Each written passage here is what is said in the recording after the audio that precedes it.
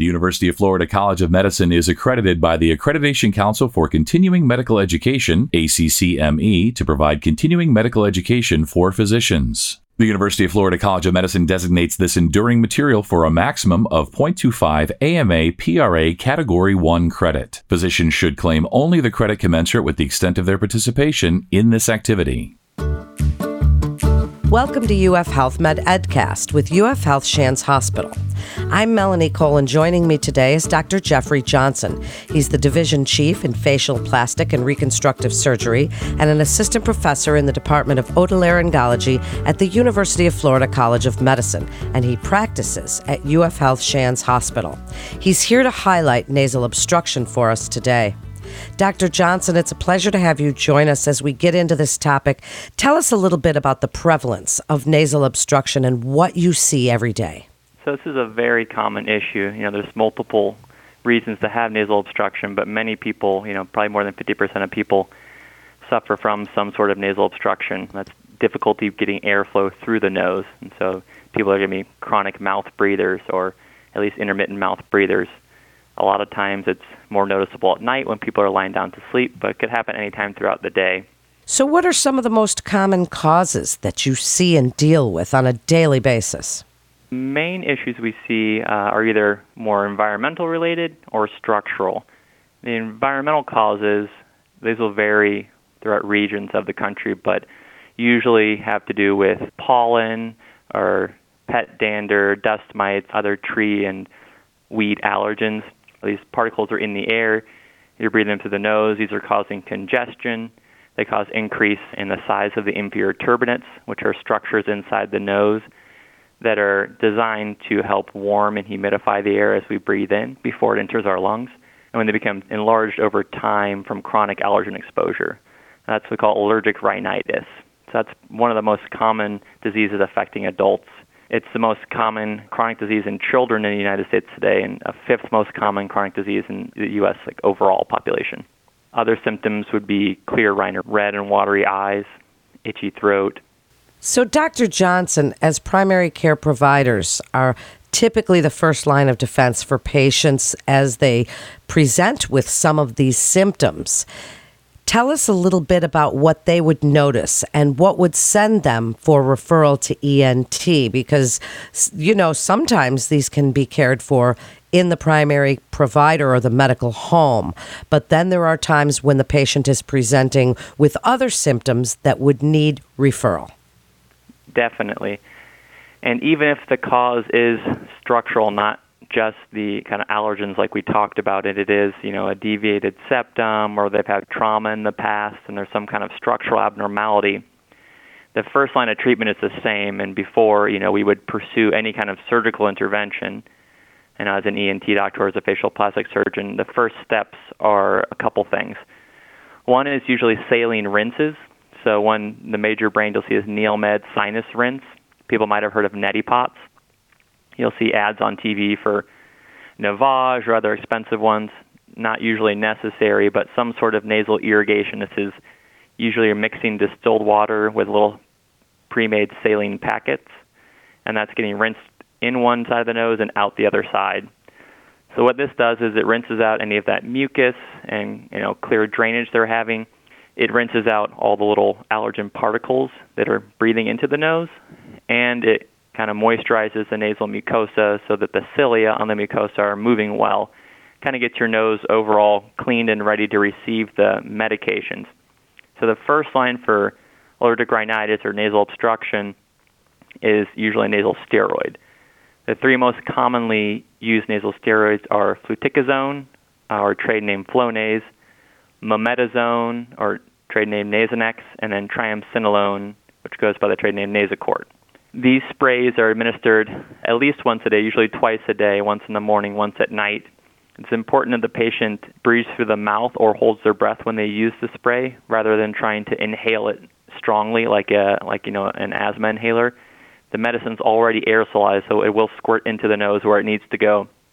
And the bottle needs to be aimed away from the septum, which is the layer of cartilage and mucosa that separates the two sides of the nose. So you want to aim the tip of the bottle towards the outside corner of the eye on each side. And that'll help prevent irritation of the nasal septum and help prevent it from drying out too much. And so that's usually the first-line treatment, the irrigations followed by the nasal steroids.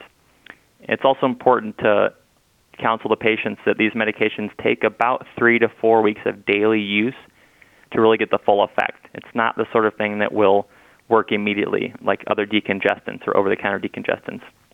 And many of these medications are over-the-counter now. Fluticasone can be bought over-the-counter or it can be got with a prescription. If they have other allergy symptoms like itchy, watery eyes, scratchy throat, those sort of things, you could add an oral antihistamine second generation as well, which would be, Allegra, Zyrtec, or Claritin. So then discuss when surgical intervention may be helpful, and what does that discussion look like with patients?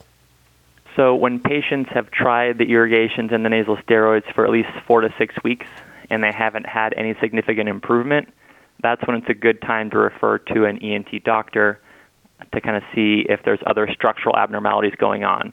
Ideally, at that point in time, all the inflammation in the nose should be minimized. There are still cases where the medications just don't work that well, and you need to add on another medication, or you maybe need allergy testing. But either way, that's a good time to refer from primary care when they've kind of failed the first-line treatment, which is the nasal steroids.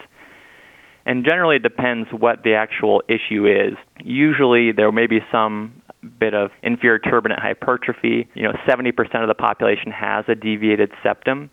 That doesn't mean 70% of the people in the population need a septoplasty, but it is very common to have a nasal septal deviation, and that can either be from trauma, and that could be minor, early on in life, or a major trauma with nasal fractures at the same time, or sometimes they just kind of grow crooked as we develop. And so surgery usually involves shrinking the sides of the inferior turbinates, straightening the septum, and then a lot of people also have what we call nasal valve collapse. This is where the side walls of the nose and the cartilages that form the tip of the side walls of the nose are weak, and they collapse against the septum, obstructing the nasal airway as well. So it's usually important to figure out which of those 3 things are causing the issue. Generally, surgery is done through just cuts on the inside of the nose without any external changes to the nose. In most cases, if people have had trauma previously or there's other issues with the nose, either congenital or cosmetic deformities that they see as well, that can all be taken care of at the same time as the surgery for the inside of the nose.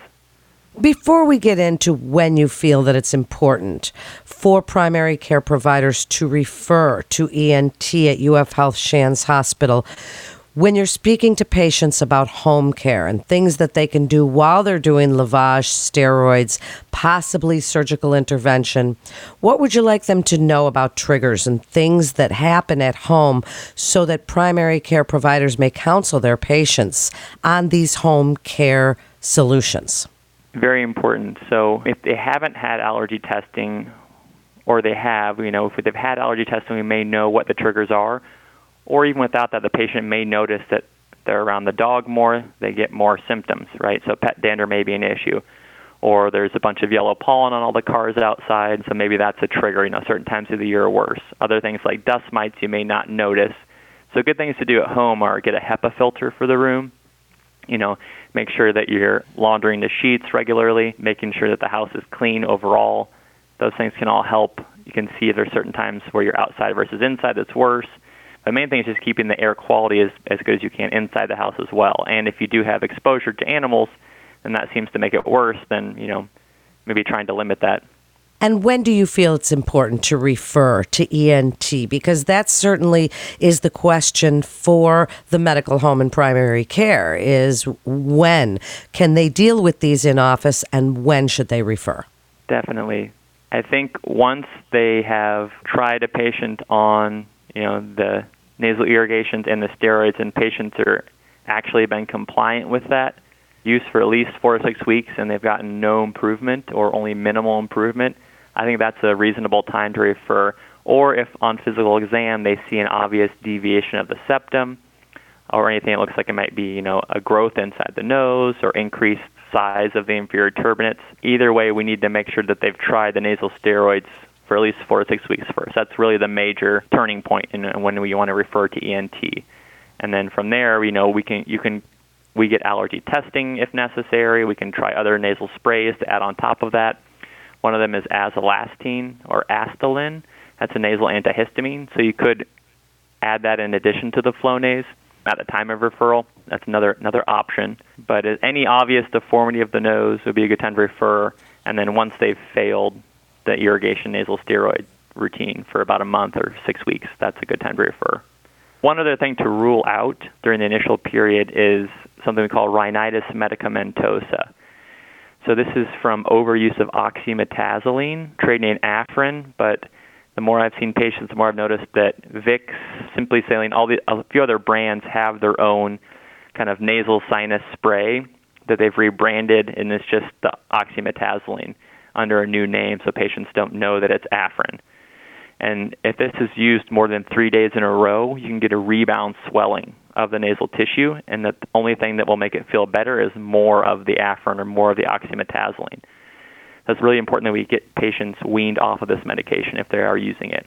What a great point that you made, Dr. Johnson. So important, and what an educational podcast this was. Thank you so much for joining us today. And to refer your patient or to listen to more podcasts from our experts, please visit ufhealth.org/medmatters. That concludes today's episode of UF Health Med Edcast with UF Health Shands Hospital.